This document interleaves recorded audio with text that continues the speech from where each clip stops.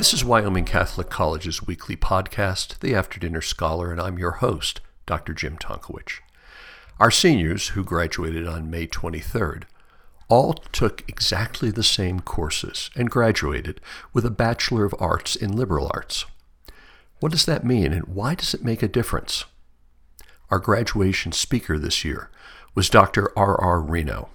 Dr. Reno, the editor of the journal First Things, is a keen and well-read observer of our modern culture and contemporary politics. Here's what he had to say to the graduates, parents, and college community about the world, the future, and the liberal arts. So I'd like to thank again President Arbery for inviting me here to speak to you on this wonderful occasion. I have a great admiration for what you have accomplished here in Lander, Wyoming with Wyoming Catholic College. Because to my mind, this small college is a powerful witness to the possibilities of spiritual and intellectual excellence in our very troubled times. And I think Andrew Russell's senior speech gives ample evidence of that powerful witness. In this achievement, it seems to me, you students, teachers, and parents are doing the church and our society a great service. So I compliment you on that great service. And being with you here today also brings the pleasures of nostalgia. As Glenn Arbery pointed out, I've been a long-time passion for mountain climbing and rock climbing and so forth. And in my younger years, when I was chasing my mountaineering dreams, I spent a number of nights in the Lander City Park, which for those who are on a low budget, I can tell you is free. And I recall hitchhiking through town in 1980 and stopping at the Knowles shop and buying pitons for 50 cents a piece on some sale that they had. And I've hiked and backpacked with my family in these lovely mountains on a number of occasions. So I do enjoy being here just for this wonderful pleasure of memory. But I want to use this opportunity to spell out the service to you graduating seniors, the service that your education is calling you to give to our society, our troubled society. At the very outset of his Metaphysics, Aristotle says, all men by nature desire to know. We take delight in seeing things as they are, and we take delight in gaining accurate knowledge. Small children take pleasure in pointing out things and saying, for example, dog, dog. They want to share their joy of knowing. And these wonderful moments testify to the truth of Aristotle's dictum. The highest ambition of any educational institution devoted to liberal education should be to encourage the joy of knowing for its own sake. This is important because we live in a joyless time. The public square rings with warnings about climate catastrophe. A recent poll found that nearly half of respondents under 21 years of age affirm the statement that, quote, humanity is doomed.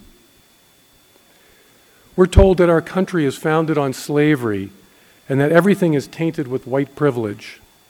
And of course, we shut down our society 2 years ago, panicked by the prospect of death. It's not surprising, therefore, that nearly 20% of college students are on antidepressants.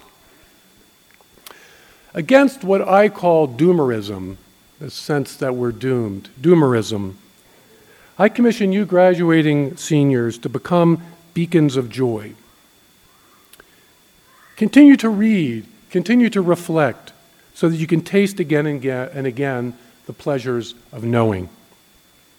Take something of your heart that was uplifted by the mountain sunrise and share it with your fellow citizens. And of course, most important of all, live with the knowledge and the joy that we are children of God. Now, there's a further aspect to liberal education that I think is equally important right now. I call it the anti-technocratic element. In his reflection on the idea of a university, St. John Henry Newman insists that our desire to know is, he uses the term, philosophical. And by this term, he means that we seek an ever more comprehensive knowledge. Newman calls this aim of seeking enlargement, and he defines liberal education as enlargement of mind. In other places, he uses the term speculation, which is rooted in the Latin word that suggests gazing upon something to take it in, something from above to take it in. Now, pondering Newman's emphasis on speculation and enlargement of mind has led me to a deeper understanding of the benefits of a liberal education, benefits that our society very much needs. Let me explain. As you know, after a 21-day backpacking trip, dear students, mountain terrain is rugged. Overshadowed by tall peaks, it's not always easy to picture where you are in a complex of valleys and peaks. We must depend on maps and perhaps on a GPS to orient ourselves. That's all very good and well. But imagine leaving those big, heavy packs behind at camp and climbing to the top of a mountain, say Fremont Peak above the Titcomb Lakes. So from above, we see the ridgelines and the lakes and the streams. Trying to remember from the top of Mount Fremont Peak. Yes, Mount Woodrow Wilson to the north and Seneca Lake to the west. The overview is a moment of enlargement. When we descend and return to the trails, the GPS is no longer necessary, and our maps serve to recall to us this mountaintop vision of the whole. Now, by Newman's reckoning, and I think he's correct in this, the liberal education offers a similar and far more consequential overview, a far more important intimation of the whole. Consider the last 2 years in our society. Public health officials herded us into unprecedented lockdowns, telling us to follow the science. And I don't want to relitigate those decisions. My point is only that a liberally educated person from this college has a larger view of public authority. He has read Plato's Republic, which allows him to recognize that civil authorities might be tempted to tell what they imagine to be noble lies. He has meditated on the compound of sin and death in St. Paul's letters that are often used to describe the worldly powers that hold us in their thrall. And he has read Thomas Hobbes, and he has reflected on the relation between tyranny and fear of death. Now, what you have read at this school and discussed will not in themselves determine whether you or any other Wyoming Catholic College graduate affirms, ignores, or denies this or that public policy going forward. But I submit that an enlarged view gives intellectual depth to our determinations, engagements, and our discussions. Glimpses from the mountaintops of our theological, philosophical, and literary traditions provide us with the wisdom that is necessary for the virtue of prudence. And virtue of prudence is something we very much need in our society today. Now, a technocratic education, by contrast, imagines that we can govern our lives by following the science. It's a vision of knowledge without enlargement and expertise without wisdom, which means in practice, practical reason which is not governed by prudence. In my estimation, our society is in danger of being shipwrecked by experts who have gone to famous universities, but whose education has not brought them to any mountaintops. We are increasingly governed by people who are, as a friend said to me once, so smart, but so stupid.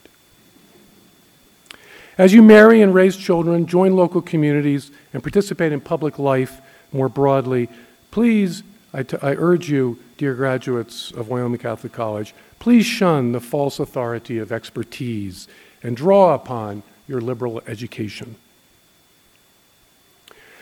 Now, the enlargement of mind that Newman identifies as the object of liberal education also nurtures self-command.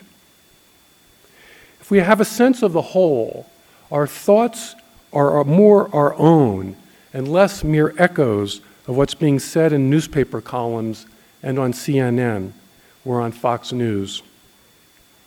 As you go into the world, after these years at Wyoming Catholic College, your judgments and assessments will be in accord with your sense of the larger meaning and the larger scope of events. And this kind of intellectual self-possession is an essential element of a free life as opposed to one lived in servitude to propaganda, collective panic, peer pressure, and other worldly powers that seek to use and manipulate us. It is perfected in faith, this freedom. As St. Paul teaches, for freedom Christ has set us free. The more strongly we are rooted in obedience to God, the less vulnerable we will be, the less vulnerable we will become to the blandishments and threats of the worldly powers that pretend to rule our lives. So again, this morning I assign you graduates a task. Your witness of freedom is precious in today's environment. Many of our institutions are overtaken by politically correct censure and intimidation. Social media amplifies peer pressure. Political polarization rewards exaggeration and name-calling. Our fellow citizens need our witness of freedom, the freedom that comes from a liberal education and a deep faith, a freedom based on thinking and reflecting rather than reacting and repeating. That the freedom that comes from having glimpsed the truth and from having surrendered to it.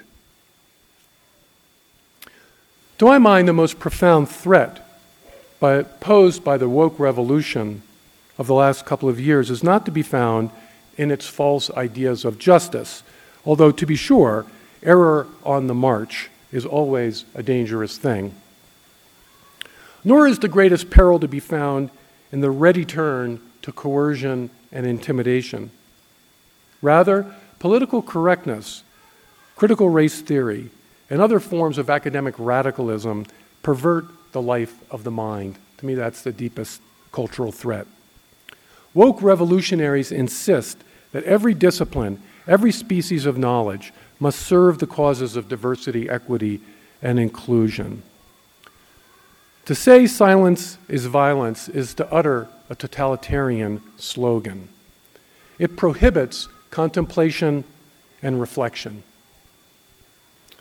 Your education in the great books has been a wonderful way to gain a liberal education. Plato's dialogues and St. Augustine's confessions are texts with strong personalities, as it were. They're not easily manhandled. It's this force of character, I would submit, and not the charge of being written by dead white males that explains why academic radicals are always eager to get rid of the great books and to put in their place mediocre and forgettable books. Little books that fill preordained slots is what those who imagine that the highest aim of education is catechetical, that's what they do, rather than the use of great books, which is to enlarge and deepen the minds of students. Another threat to liberal education is apathy and indifference.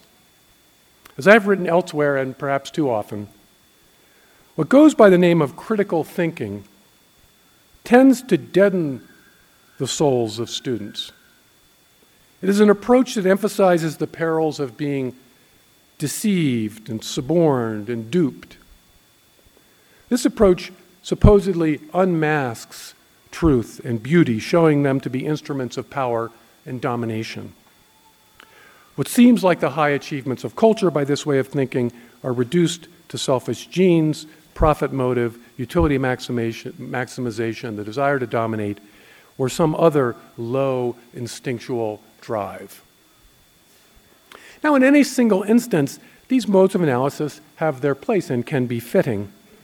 The Old Testament prophets, after all, often unmasked the false pretenses of idols.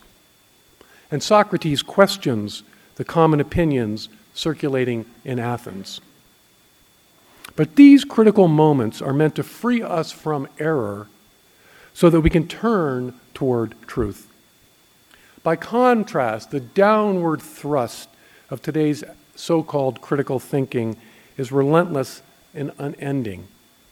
Its effect is to demoralize, both in the literal sense of suggesting that there is no moral truth, and in the psychological sense of encouraging students the suspicion that the life of the mind really leads nowhere. The suspicion that Newman's ideal of knowledge as enlargement is an illusion. In which case, we might as well get on with life and get out of it whatever pleasures we can. I fear that the despairing sigh of defeat in this regard is more widespread in young people today than woke radicalism. It underlies their doomerism. Indeed, it may be the case that radicalism appeals because it offers a kind of ersatz hope. I can imagine myself as a 20-year-old at Harvard saying to myself that if I can't know any metaphysical, moral, or religious truths, at least I can fight for racial justice or some other cause. After all, man is not made for nihilism. It is for this reason that we carve idols to worship.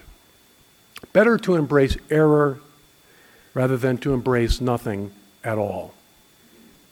Now here again, I submit to you graduates, your education equips you to renew our society.